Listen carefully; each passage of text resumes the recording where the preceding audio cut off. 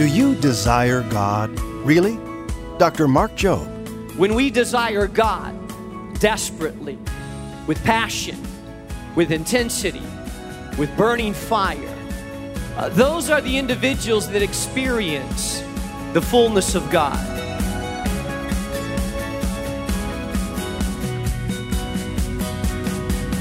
The fullness of God. If that is something that's on your radar, something that you're pursuing, today's Moody Presents is just for you. Hi, welcome to the half-hour Bible teaching program featuring the ministry of Moody Bible Institute's president, Dr. Mark Jobe. I'm John Gager, glad to have you along for our continuing Countdown to Founders Week series. This has been a great look back at some of the messages that Dr. Mark Jobe has presented in the past at Founders Week. You know, he's been a friend of Moody for a long time, a graduate, of course, and we had him at Founders Week before he was president. This message we're going to bring you today is titled, Holy Hunger for a Holy God. And that's what we're drawing from his look at Exodus, the life of Moses. Before we get there, let me remind you that Founders Week for this year, 2022, is coming. February 1st through the 4th. You'll enjoy speakers like David Jeremiah, James Meeks, and of course Mark Jobe, so many more.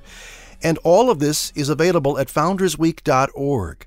Click the link there for ways to listen, and you can stream all of our sessions, find out about speakers, musicians. Did we mention there's a concert by Natalie Grant? So much more at foundersweek.org. Again, it all begins February the 1st. February 1 through 4, that's Founders Week 2022. Well, again, before becoming president of Moody Bible Institute, Dr. Mark Jobe was on our campus many times, including at Founders Week. Today's message is titled, Holy Hunger for a Holy God. Let's turn things over to our teacher now, Mark Jobe, on Moody Presents. I've only pastored one church in 23 years. Only one. It's called New Life Community Church. I'm a little biased, but I believe they're some of the greatest people in the world. I'm really proud to be their pastor. Anybody here? Yeah. And I'm also grateful to this institute because it was here that I met my wife while I was studying here as a student here. I met my wife, Dee, and we've been married for 23 years. Yeah. It was in the Moody parking lot I gave her first kiss. It wasn't all that exciting. It was all teeth that I kissed because she was smiling and it was a surprise. It must have made an impression because we're still married 23 years later, huh? How about it? Holy hunger. Holy hunger. It's said that the great philosopher and orator of Greek descent named Socrates had a young man approach him one day. And this young man said, "Can I be one of your disciples? I want to know knowledge. I want to increase in my knowledge." Socrates, who by this time was a wise old sage, took one look at the young man and said, "Follow me." The young man followed him into the waters of a nearby river. Socrates took the young man's head and he submerged it underwater for about 15 seconds. And when the young man came out of the water dripping wet, Socrates said, "What do you want?" And the young man said, "Knowledge, wise man. I want knowledge." Socrates took this young man and put his head under, this time a little bit longer, 30 seconds, like some of your baptisms. When the young man came out, he gasping for air. Socrates said, "What do you want, young man?" He said, "Knowledge. I want knowledge." This time, a third time, he dunked him down under the water. He kept him down to the audience what seemed like forever. His hands began to fling. People in the audience began to gasp as they thought he was about to drown him. When the young man came out of the water, Socrates said, "What do you want?" The young man was saying, "Air. I want air. Give me air." And Socrates says, when you want knowledge the way you want air, then you will have it. You see, I believe that our spiritual hunger is that way as well. When we desire God desperately, with passion, with intensity, with burning fire.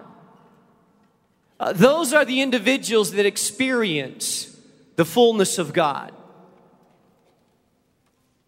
I want you to take your Bibles and turn to Exodus chapter 33. One of the most intense encounters in Scripture that I know of is related in these verses. There are two reasons I've chosen to speak out of Exodus chapter 3 and holy hunger. One of the reasons is that our church just recently ended a 21-day season of fasting and prayer. I've been thinking a lot about hunger. Fasting has a way of, it has a way of causing you to realize how much you depend on food. You dream about burgers when you're supposed to be thinking about God. One woman said she woke up chewing on her pillow.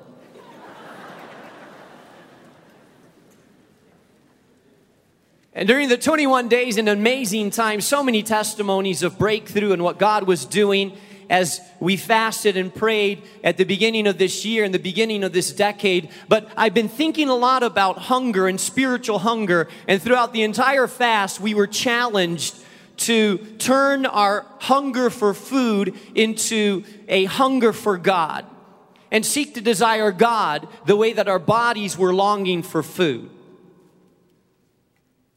I also chose to speak out of Exodus chapter 33 because there's something deeply disconcerting about some of the Christianity that we're experiencing in this nation.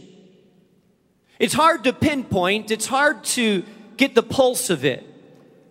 But I've traveled to China and I've seen something different. I've been to South America and I've experienced something different. I've been to Africa and I've seen some things that when I come back, I scratch my head and I wonder, what is it, Lord, that seems to be missing? What is it, God, that seems to be lacking somewhat in the pop culture of Christianity that many of us are submerged in and experience? And if I were to put my finger on it, I think it would have to do with hunger, holy hunger. It troubles me. We are living in some of the days of the greatest harvest that this world has ever known. There are more people coming to Jesus Christ during these years and this last decade than centuries before us.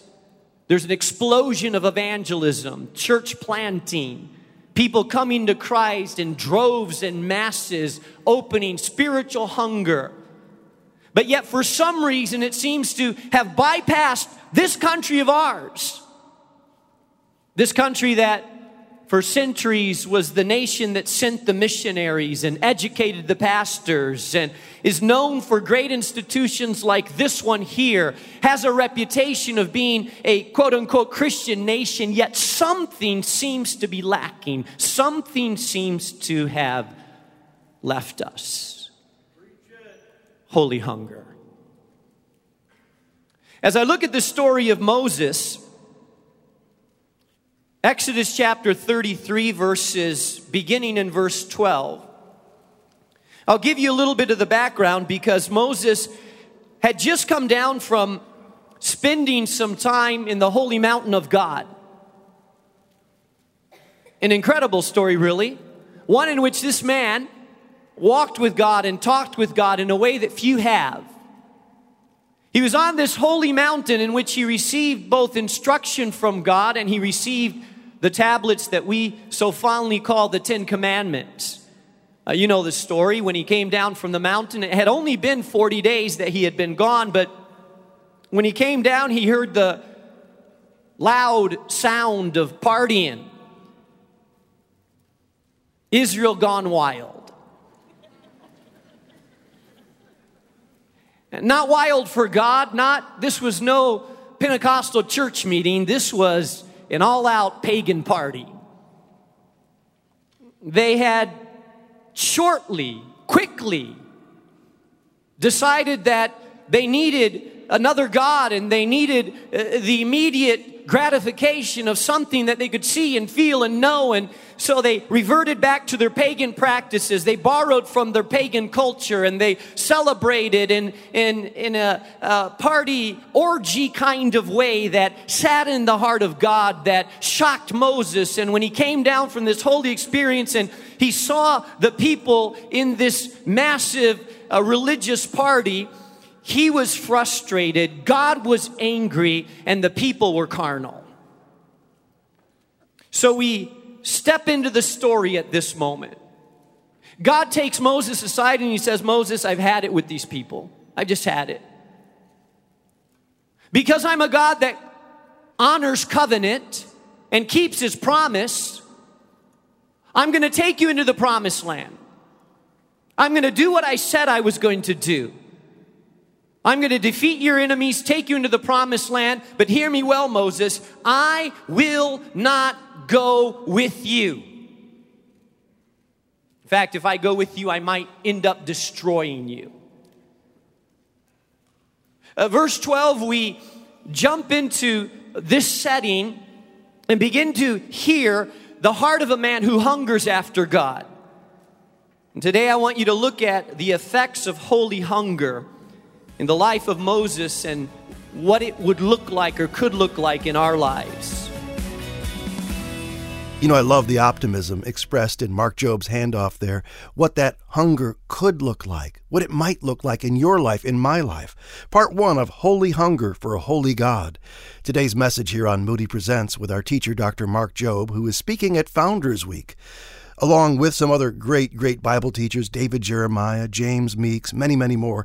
And also, there's a great slate of artists lined up, including Walter Owens. Natalie Grant will be doing a concert. We're hearing from our own Moody Chorale and the worship collectives.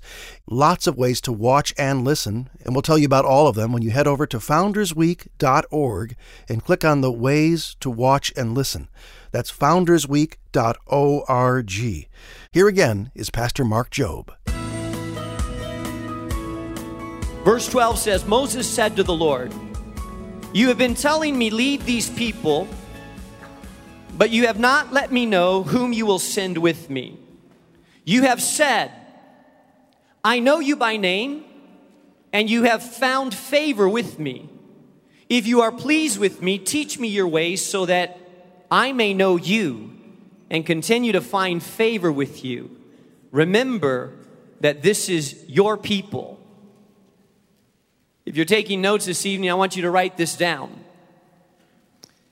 I believe that the first effect of holy hunger in our life, what it does is holy hunger sparks a desire for the knowledge of God's ways, an understanding of his heart, an experience of his favor. You see, in essence, what God was saying, God was giving him a pretty good deal. In fact, it's my belief that most of us would have taken the deal that God was offering. After all, here's what God was saying. He was saying, Moses, what I'm going to do for you is I'm going to make you successful. I'm going to give you the land that you asked for. And I'm going to wipe out your enemies. I'm going to give you what you dreamed about. And I'm going to beat your competition at it. How about it, Moses? You want to take the deal?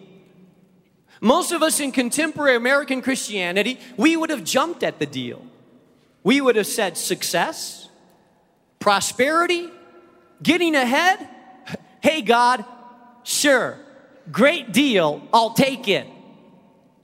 But you see, there was something left out of the deal, something that God deliberately ignored in this whole deal. He said, I will give you the dream, and I will give you success, but I'm not going to give you my presence. I love what Moses' response was because Moses immediately caught on to this. I call these deals lower shelf deals. We get the blessing. We get the answer to prayer. We get the touch of God. But it was missing something vital, something important, something that only holy hunger tells you is missing. It was missing the presence of God. I have a sense that God is seeking to raise in this generation, and those of you that are studying at this institute, I want you to hear me well, because this is a word for you. And every time I come and speak at events like this or conferences, or I ask, oh God, I don't want to just teach truth. Truth is important. All truth is of you. But oh God, give me a prophetic word, an edge to what I'm speaking, not just truth, but something that will rattle in the hearts of those that need to hear it, something that's for this generation, something that'll ignite the heart of those that are wanting to be fueled by holy passion and fire, something that will get a grip of your soul and you cannot release it because it's the grip of God tightening down on your spirit, something that you know is of God and not of man. That's my prayer. Holy hunger. Now I ask myself, how is holy hunger awakened? I love what John Piper says. He says, do you have hunger for God? If we don't feel strong desires for the manifestation of the glory of God, it's not because we have drunk deeply and are satisfied. It's because we have nibbled so long at the table of the world that our soul is stuffed with small things. There is no room for the great. We are hungry not because we have not tasted, but because we have. You see, I believe that an appetite for God is an acquired appetite. I believe that we hunger and thirst after God. We hunger and thirst after God because we've begun to stir the appetite within our soul for God. You see, there's something interesting that happens when you're fasting. And about 10 years ago, the Lord spoke strongly to our pastoral team and leadership team about the importance of reintroducing and recapturing a long forgotten and often neglected discipline of the church, which is the habit of fasting and prayer. You don't hear a lot about it. It's not a very popular practice, but I believe yet it's one that speaks deeply to our soul. And what I discovered in the very first lengthy fast that I did, which was 40 days long, I discovered that after the first 10 days of a fast, if your body has not eaten solid food, that your digestive system, in essence, shuts down. Some people in their first day of a fast say, I'm hungry. I'm having hunger pains. And I say, no, you're not having hunger pains. That's just the acid in your stomach that's used to eating at a certain time, craving the food that it wants at that time. Many people that first start out fasting say, I think I'm starving. And I usually look at them and say, you have enough fat to last probably for quite a while. I don't think that's a problem. You're not going to die. Trust me. But what happens after about 10 days is your digestive system shuts down and something interesting happens. You start losing the edge of hunger. Your body gets tired. You become weary at times. You begin to lose weight and you begin to feel like you lack energy at times. But that intense hunger starts to subside within your system because your body is getting used to not having food. Your digestive system has shut down. And the interesting thing that happens, if you happen to chew some gum, or as like one lady told me, she went to have communion and ate a cracker. Some wanted to go for seconds and thirds of communion during the fast. But even just a little cracker will begin to turn on your digestive system again. And your body begins to digest food, and then suddenly you have hunger like you didn't have before because your body the appetite has awakened. I believe spiritually this is what happens with God. Oftentimes we have very little hunger for God, very little thirst and intensity for God, in part because our spiritual digestive systems have shut down. They're so used to junk food, we feel spiritually bloated even though we may be experiencing malnutrition. I heard a report on television not too long ago about a man that they could not get out of his house because he was so obese and so heavy that they had to literally break the door down and bring in a special lift to be able to get him out of the house. And what caught my attention was that the doctor, after examining this man, said he is obese, but he is suffering from malnutrition. And I thought to myself, well, how can that be? How can someone that weighs 800 pounds be experiencing malnutrition? Look it up. There's a link between malnutrition and obesity, and sometimes your body is not getting what it needs even though you're eating, because you can stuff yourself on popcorn and junk food and Doritos and all kinds of stuff that has zero nutritional value, and you can get big and you can get heavy and you can look like you're well fed, but in reality you are seriously malnourished. I look at times around and I'm wondering, are we experiencing obesity in our Christianity and malnutrition at the same time? Is our country experiencing a gluttony of religious music and books and broadcast, and you can Google any type of message that you want, and you can turn on radio stations, and you can buy books, and you can go into secular bookstores like Barnes & Noble or Walmart or places like that, and you can pick up spiritual books. It's more available than it's ever been to us before, but yet something in my spirit just seems like something's wrong. Oh yeah, we have a lot of food, and it's there, it's available, and some of it's really good food, but there seems to be a malnutrition about the general state of our Christianity.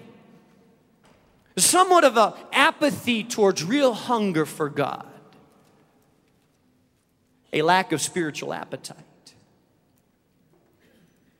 Now I look at Moses and I said, I wonder what made him so hungry. Why did he say, God, I don't want just the land, and I don't want just the prosperity, I want your presence? Well, what made him hunger? What made him desire God? I believe what made him hunger and desire God is that Moses, he had spent some time with God. He had a spiritual appetite that had been cultivated. You see, we read that he had been at the tent of meeting. You can read it in the earlier part of chapter 33.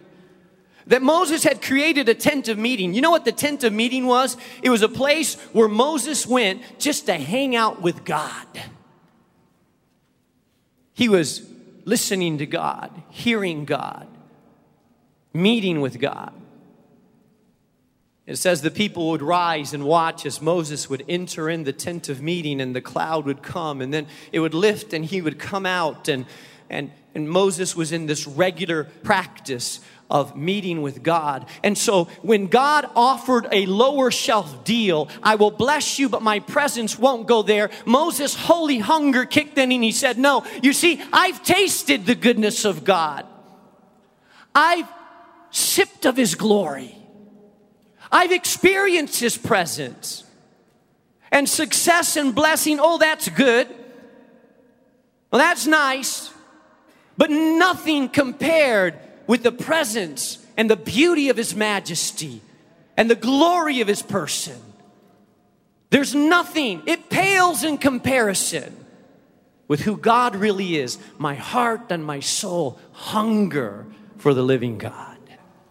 And it's only when our appetite has been spoiled by cheap substitutes that we lose our appetite for the real thing.